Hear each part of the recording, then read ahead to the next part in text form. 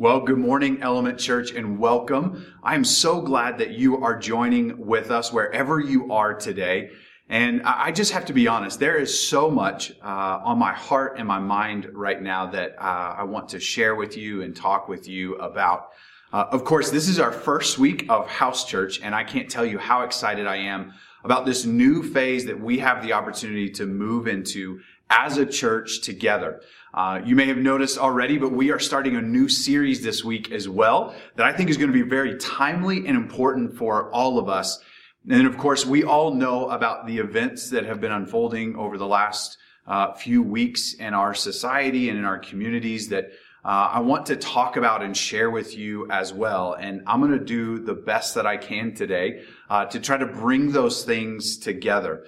The obvious one right now is that for most of you, you are experiencing church and worshiping this morning in a very different way. Rather than being with your family in your home, you're probably in someone else's home, not only worshiping with your family, but other families around you. And I'm really excited about this new phase, but I also just want to point out some of the obvious that this is different for all of us. This is different because you're in a new location, maybe in someone's home that you've never been in before. I recognize that there are also some nerves. I recognize that probably just a few minutes ago, you were kind of wrestling with like, how loud do I sing? Like, what if the people on the couch or the chair next to me can hear me?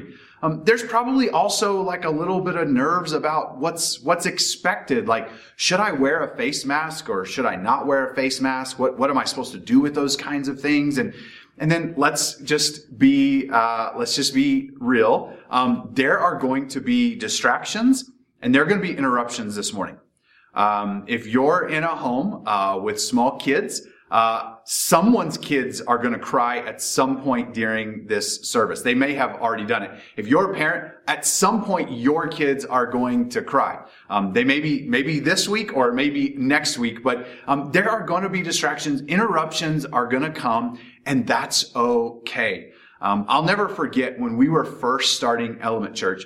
Element Church actually began as a worship Bible study in our living room. So just like many of you are experiencing church today, being with other people in a living room to worship and study together, that's exactly how Element Church started in its early days. And I'll never forget one of our very first meetings.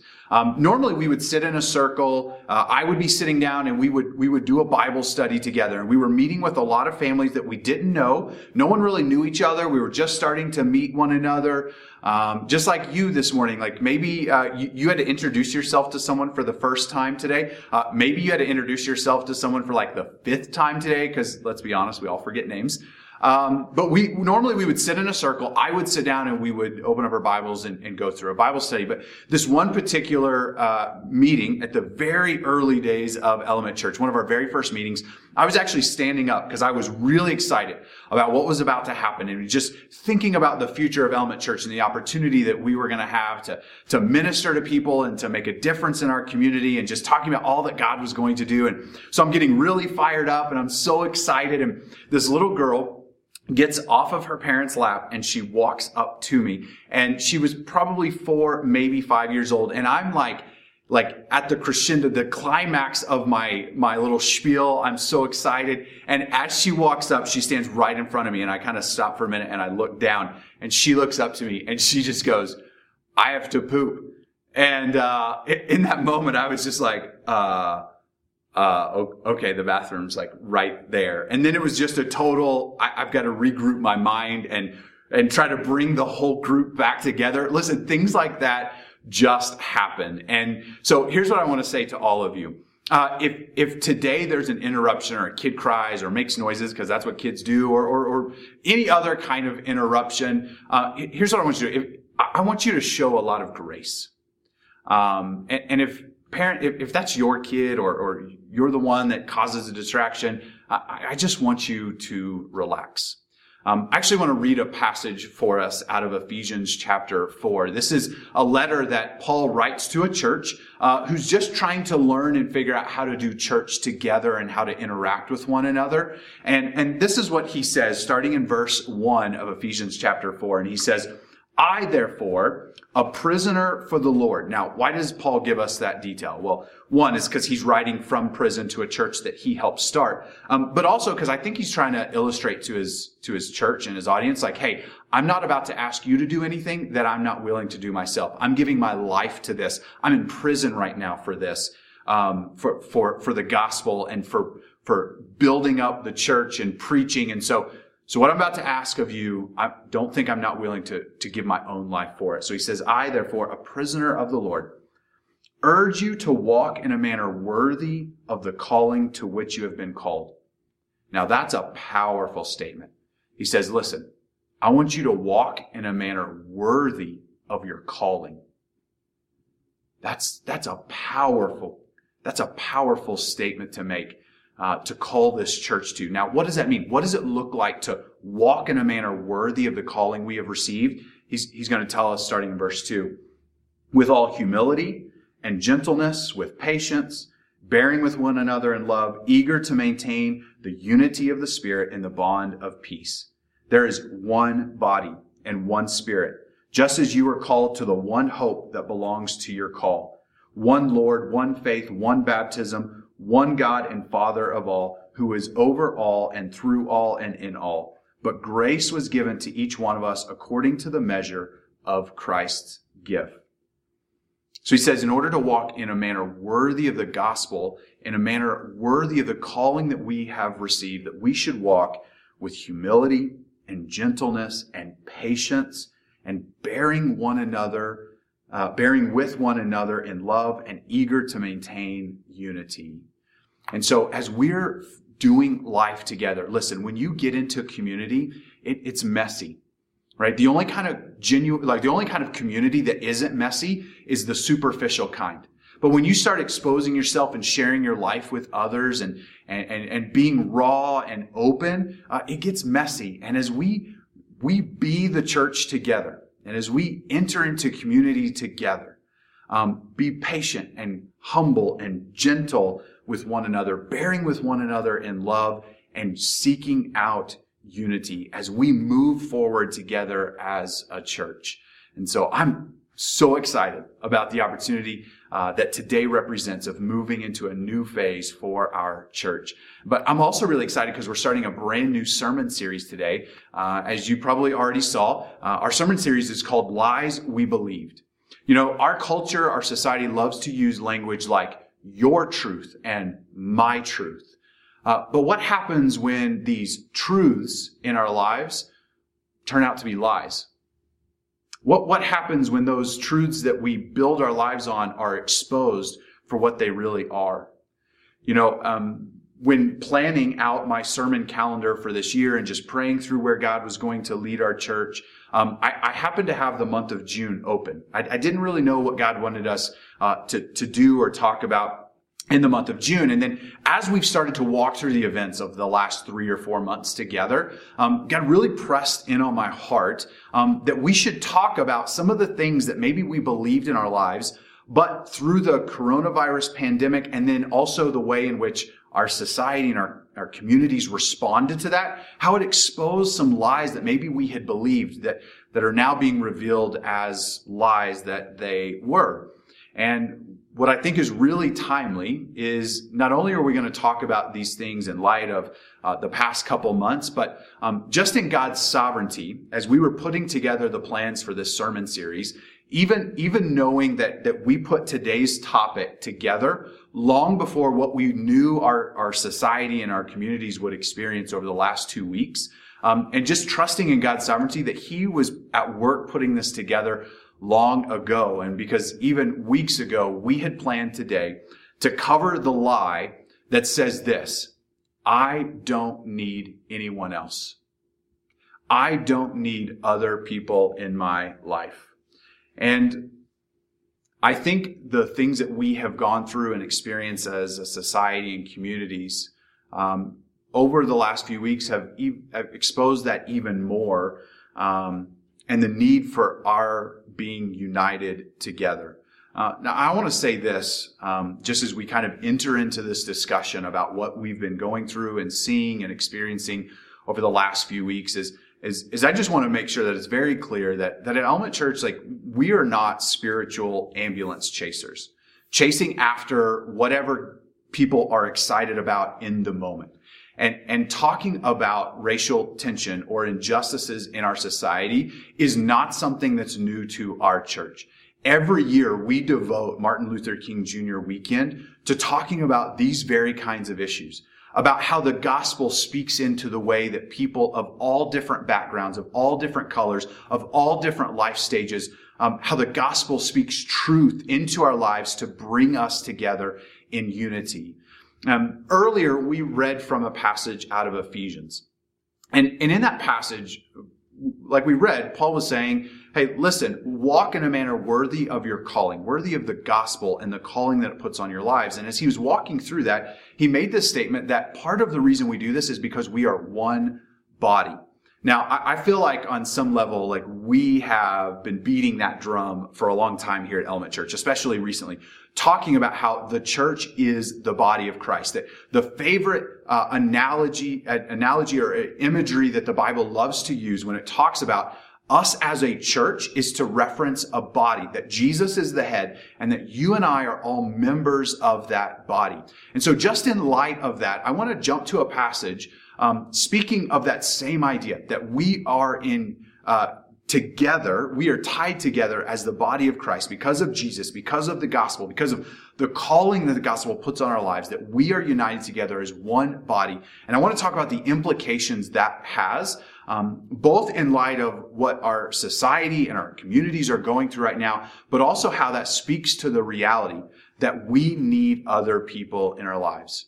Sometimes we think we're independent. Sometimes we think we have it all figured out and that we don't need other people. But even as the social isolation and separation, the social distancing, the stay-at-home orders revealed in our lives, how desperately we need one another in our lives. And so we're going to jump over to Romans chapter 12 to look at another time in which Paul talks about us being the body of Christ and the implications that has on our lives.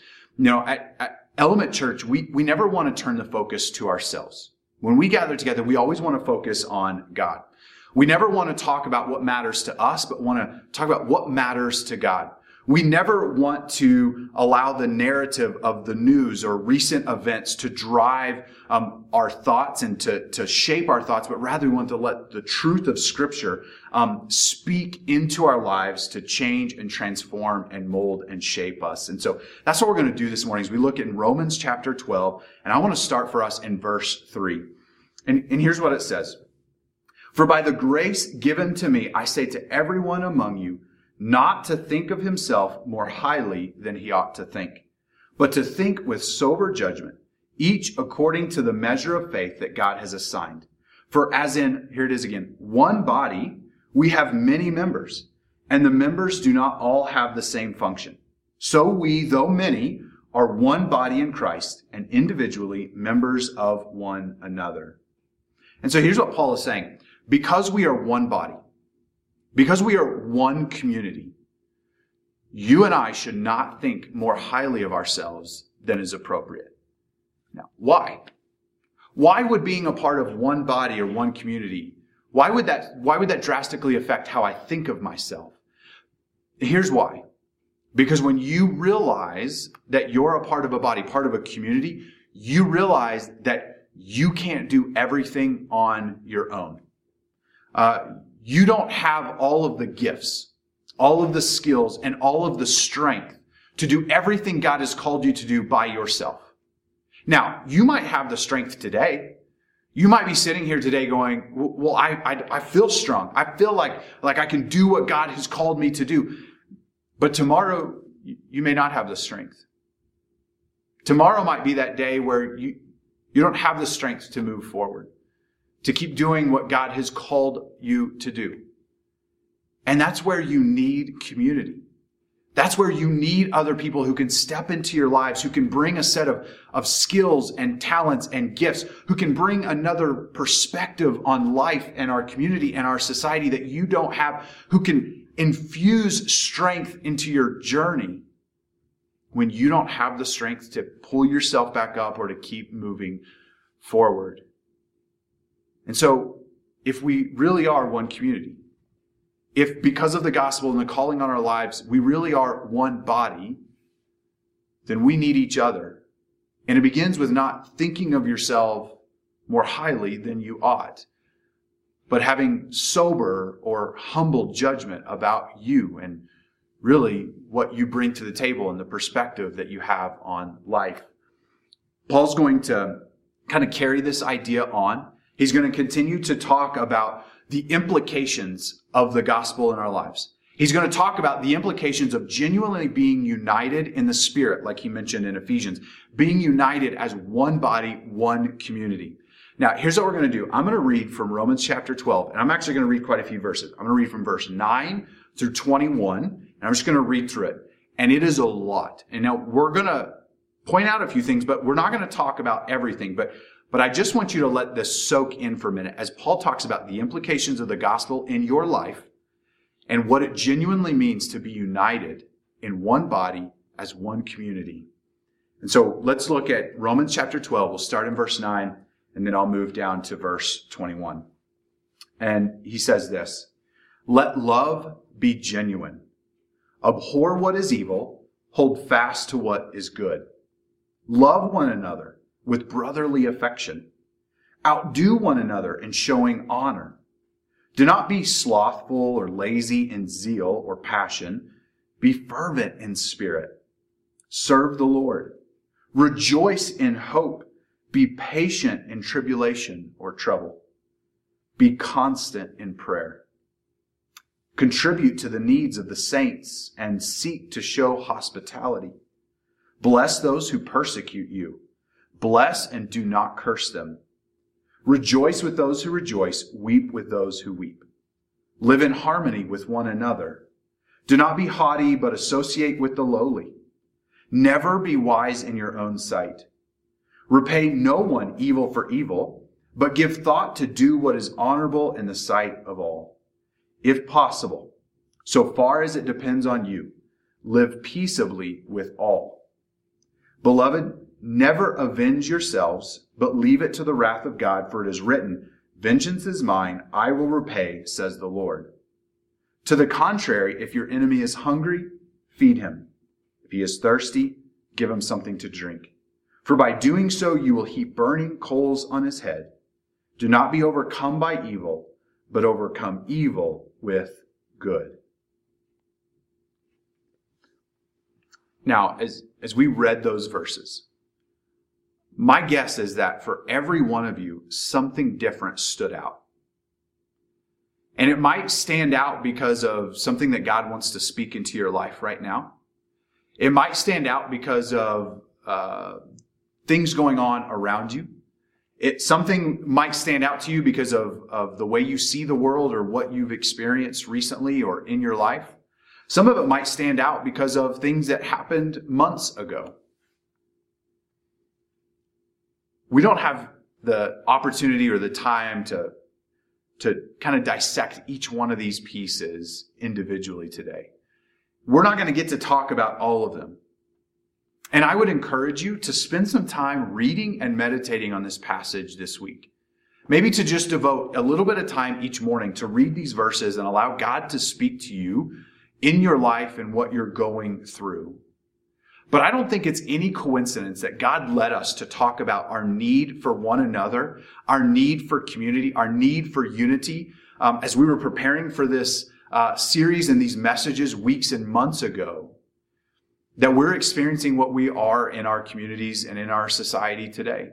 And there's just a couple of things that I want to highlight. They may not be what stood out to you, but they are a few things that stood out to me that I wanted to just think about and reflect on for a moment, as God's word provides both a comfort and a confrontation for all of us as we continue to grow in who God is creating us to be, and as we continue to pursue walking in a manner that's worthy of the calling, that gospel calling on our lives.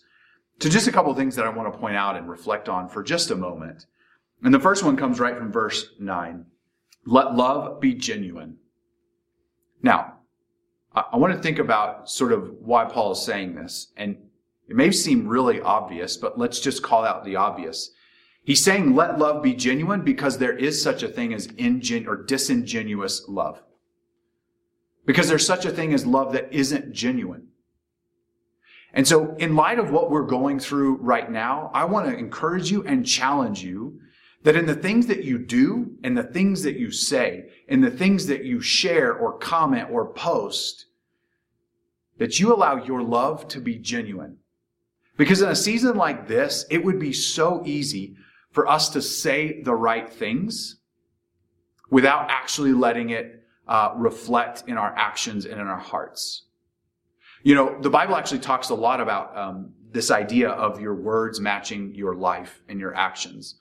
And James, who is the half-brother of Jesus, he talks a lot about this, about the absurdity of living a life in which how you live and the condition of your heart not matching your words. And for him, he says, listen, if your words don't match your life, if they don't match the condition of your heart, then your words are meaningless. They don't matter. As a matter of fact, he goes so far to say if your faith doesn't match your life, then your faith is dead and worthless and meaningless. And so as we speak into what may be going on around us, it would be really easy to say the right thing, to post the right thing, to give the right hashtag or give the right response without it actually reflecting our heart. And so as you respond, as you think, as you evaluate, allow the love that God pours into your heart, the love that He shows us, people who are undeserving, allow that to reflect what you say in a genuine manner. Another thing that I want to point out is in verse 15. And it says this, rejoice with those who rejoice, weep with those who weep. Notice what Paul's saying. For those who are genuinely one community, one body, he doesn't say weep when you're sad. He doesn't say weep when you feel like it. He's not saying you should mourn when it feels appropriate. He says we should weep with those who weep. That we should be so united that when a brother or a sister in Christ is weeping over something in their life or in their community, that if we're genuinely connected with them, that we should weep with them. Sometimes in situations like this, and it could be along the lines of the injustices that are being exposed in our society about those who are being harmed. It could surround the protests and the ways in which people are or not handling themselves in the protest. Or it could even go back to when the coronavirus was at the forefront of everything that people were talking about in all the news and all the stories. When there was this divide about those who felt like we should stay home in light of protecting the vulnerable and the elderly, and those who felt like we should open up our economy to get that moving and protect business owners and small businesses. And there's always things to divide us. And it's always easy for us to assume that our position is the right one. And what we're called to here is that if we're really one body, one community, then we should weep with those who weep. That we should be moved, not just by what we have experienced or feel, but by the movement of others. That when others are weeping, we should weep. And I think that's a challenge to all of us today. That even if you don't feel or experience things in the way that other people do, that you have the ability to weep with those who are weeping, to hurt with those who are hurting, because they're a part of the same community, the same body, in light of the gospel that you and I are. And one final thing here at the end, verse 20, Paul says this, to the contrary, as opposed to what normally we would think we should do, if your enemy is hungry, feed him. If he is thirsty, give him something to drink. And this is speaking to the reality that sometimes we enter into a phase where it's like a us versus them. You know, we kind of reference the keep everything closed or open up the economy. That was a big issue. There are new issues that we're discussing now, and it's so easy for us to get into a mindset of us versus them. But Paul says, no, when the gospel takes root in your heart, it's not about us versus them. because we don't treat other people differently. What we do is, for someone who is perceived to be an enemy or calls themselves our enemy, if they're hungry, we feed them. If they're thirsty, we give them a drink. That we lend that hand, that we serve and humble ourselves for others. Because we need each other. Because this idea of I don't need other people is a lie. It's a lie that we are so tempted in our community, and especially in Western civilization, we are so tempted to believe that I'm independent and I don't need other people, that I can do it myself. But the reality is we need other people. And when we're connected to that community, when we're connected as one body, it plays itself out in things like this. That we weep with those who weep. That we humble ourselves and we serve those even who wouldn't be willing to do it for us. Now, here's what I don't pretend to do. I don't pretend to have the answers for solving the challenges and the division and the injustices in our community. But we have before us principles that can shape the way we live, shape the way we act, shape the way we speak, shape the way we vote, shape the way we treat people. But ultimately that there's a calling on our lives because of the gospel and how we live. And that God has called us to something bigger, something better. Because it's a lie to think that we don't need others. The reality is God created us for community. We were created to be united to others. And so the challenge for us is to allow these truths of the gospel to shape and mold our lives as we allow God's word to both comfort and confront us wherever we are. Will you pray with me? Lord Jesus, I thank you for the opportunity that we have had to come to worship and to come before you. That we have the opportunity today to worship alongside our family, this body. Even though it's in smaller groups than we're used to, we celebrate at this opportunity. And we ask, Lord, that you would do something powerful in all of our hearts and in all of our lives. I want to ask you to just keep your eyes closed for just a moment where you are and to have this moment of reflection. To have this moment to allow God to speak into your heart right now. As we talk about the way in which the calling of the gospel molds and shapes our lives. And I want you to allow the truth of Scripture to both be a comfort to you and to confront you. To help you to see your own blind spots that all of us have.